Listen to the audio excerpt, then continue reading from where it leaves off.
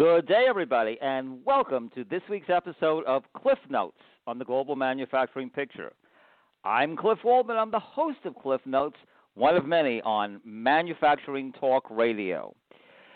On this show, we try to take a look at the numbers and tell you what the story is with the U.S. manufacturing sectors. Well, what a time for me to start this show. It started at the beginning of 2020. The April numbers are in, and unsurprisingly, although perhaps shockingly, we are all privy to history, a history that we never wanted to see and perhaps we never thought we would see, a history that children study in school but we thought was a past era. We have numbers all related to manufacturing and the general economy that are history-breaking as this devastating virus came to our shores, threatened our lives, caused a shutdown, and created a massive problem for the otherwise powerful U.S. economy.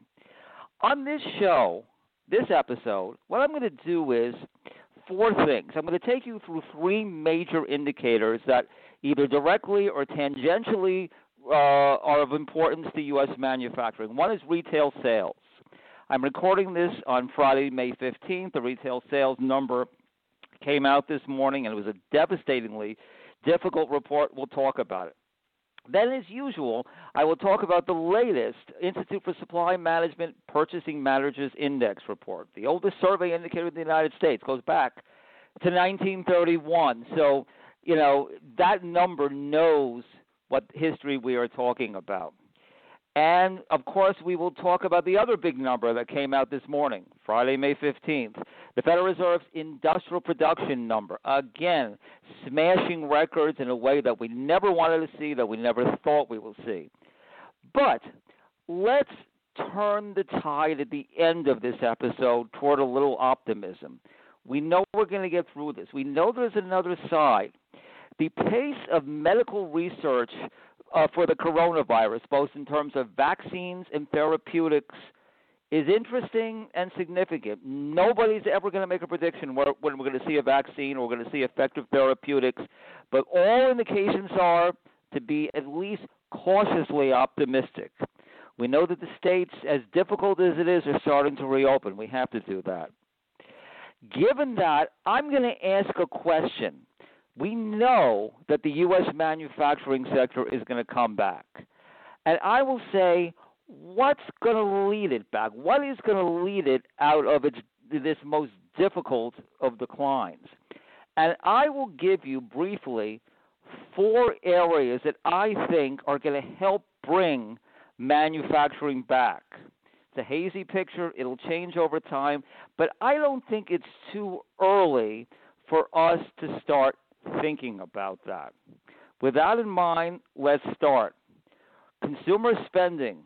The consumer was told to stay home. The consumer did stay home. Retail sales in April were down a record 16.4% after an 8% decline in March. Especially difficult numbers were seen with motor vehicle and parts sales down 12.4%. Furniture down 58.7%. Electronics and appliance stores down 60.6%. Clothing and accessories down 78.8% in a month. I have to tell you, before I came on the air here, I had to check these numbers. Nobody's ever seen anything like that, and it reflects the terrible lockup and the necessary lockup that the U.S. economy, and particularly the U.S. consumer, has been experiencing. The only plus in the retail sales report, I think, is just something we're all aware of, something we know is going to just only grow in the future, and that's non-store retailers, up 8.4%. If anything, the move toward online consumer spending is only going to be accelerated by the coronavirus crisis.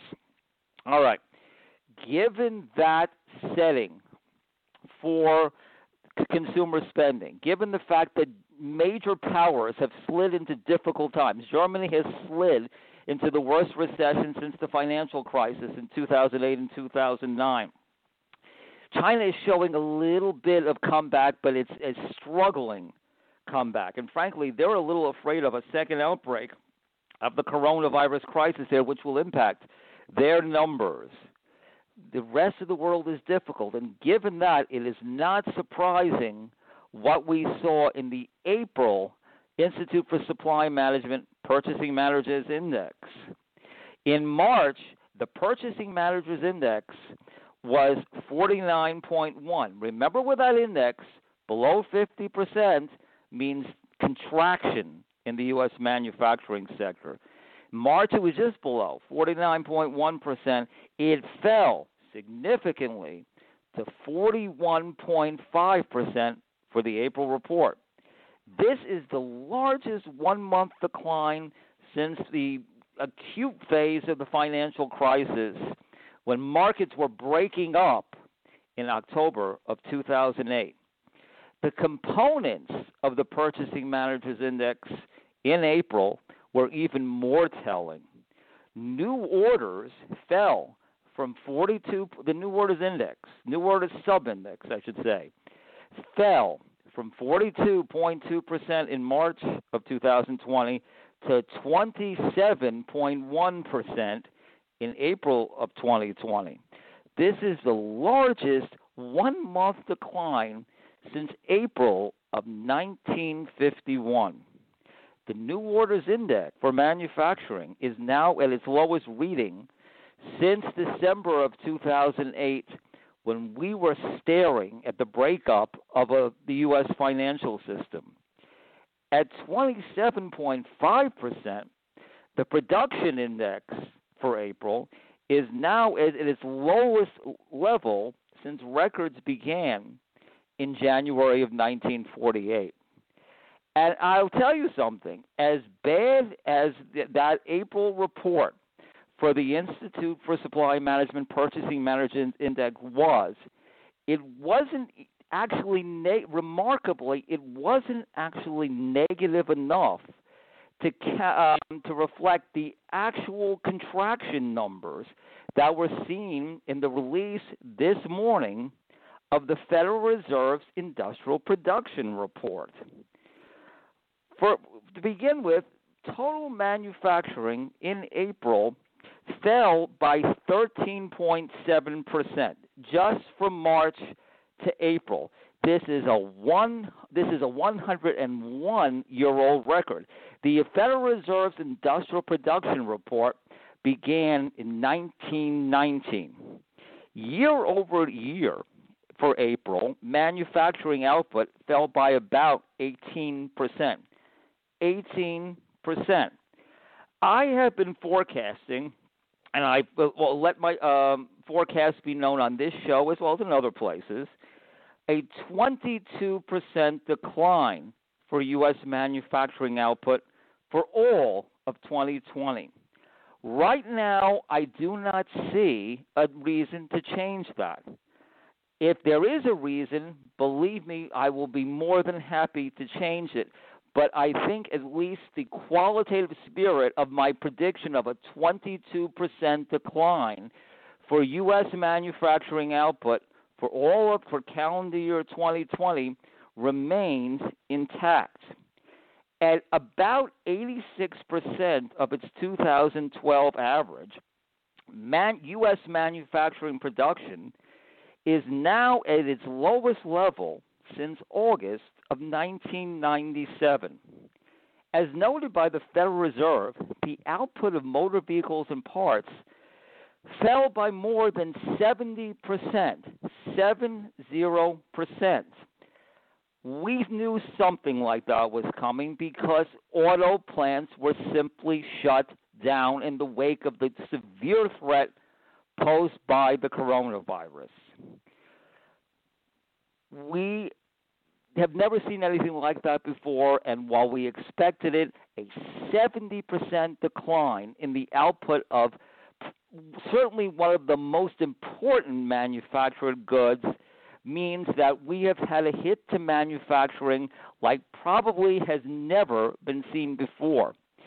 Production outside of motor vehicle and parts fell by a little more than 10%. Primary metals, which is a basic input into the output of primary metals, I should say, which is a basic input into many manufacturing supply chains, fell by slightly more than 20%. Machinery production, which has become an increasingly important sector for U.S. manufacturing growth, fell by 11.3%. With retail sales virtually shut down in April, it's hardly a surprise that apparel and leather output fell by 24.1%. In the April U.S. industrial production report, there were no manufacturing sectors that had any increases. It was 100% deep declines across the board. Okay, so the numbers are clear. We know why it happened. It was an exogenous shock that will be written about for generations to come. But I think it's not too early to start thinking about what comes next. We are in an abyss like we've never seen before. We have a massive economic problem, and we have a massive medical challenge. But let's, on this Friday, and even whenever you're listening to this podcast, say, as we get into summer, let's try to think about the future, not delusionally, but at least realistically. We know we're going to have the other side to this. The medical research on therapeutics and on vaccinations, we're not going to predict it, but as I said, we know that it's moving apace, and we know that we're seeing at least some significant advances in that, and we know that it is tremendous collaboration. I hope that one of the things that comes out of this very difficult period is that the degree of collaboration that we're seeing to fight the coronavirus is a collaboration that we can see for many, many other challenges that the world had. That would be a good legacy of this very dark period. But given the fact that we can say with confidence that, hey, we don't know when the timing is, that there's going to be another side to this, I thought I would just take a few minutes now at the end of this podcast to say, what is the manufacturing recovery going to look like? And more importantly, not just in terms of numbers, but what segments of manufacturing are going to lead the whole manufacturing sector out of the deep hole that it is now? I'm going to suggest, because the picture is murky, 4 possible areas that would help both short-term and perhaps long-term pull the manufacturing sector back to life. First, of course, containing the virus to the point where we can start, at least well enough that we can start producing that again. That's the major uncertainty. When that happens, I'm first going to say, in spite of this report that I just gave you, that autos is probably going to be one of the segments that is going to help at the right time, when that happy time happens, pull manufacturing back to life again. First place, just in terms of the technical numbers, it has nowhere to go but up.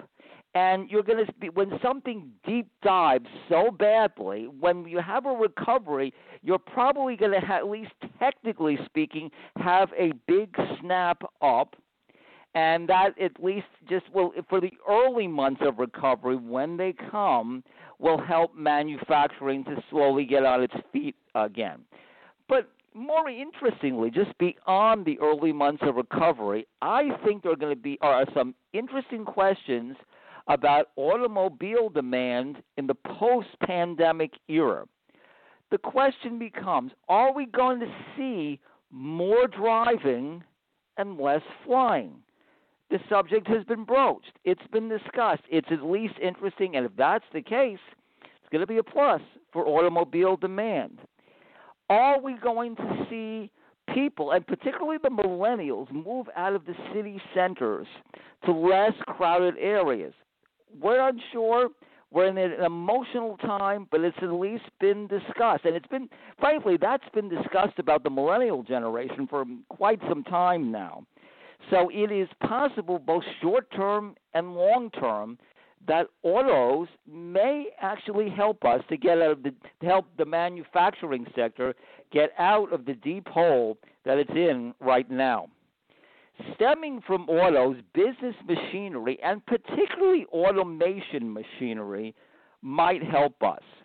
Automation has been a story in the evolution of the manufacturing sector that I have talked about, that other commentators have talked about, that the guests on Manufacturing Matters have talked about.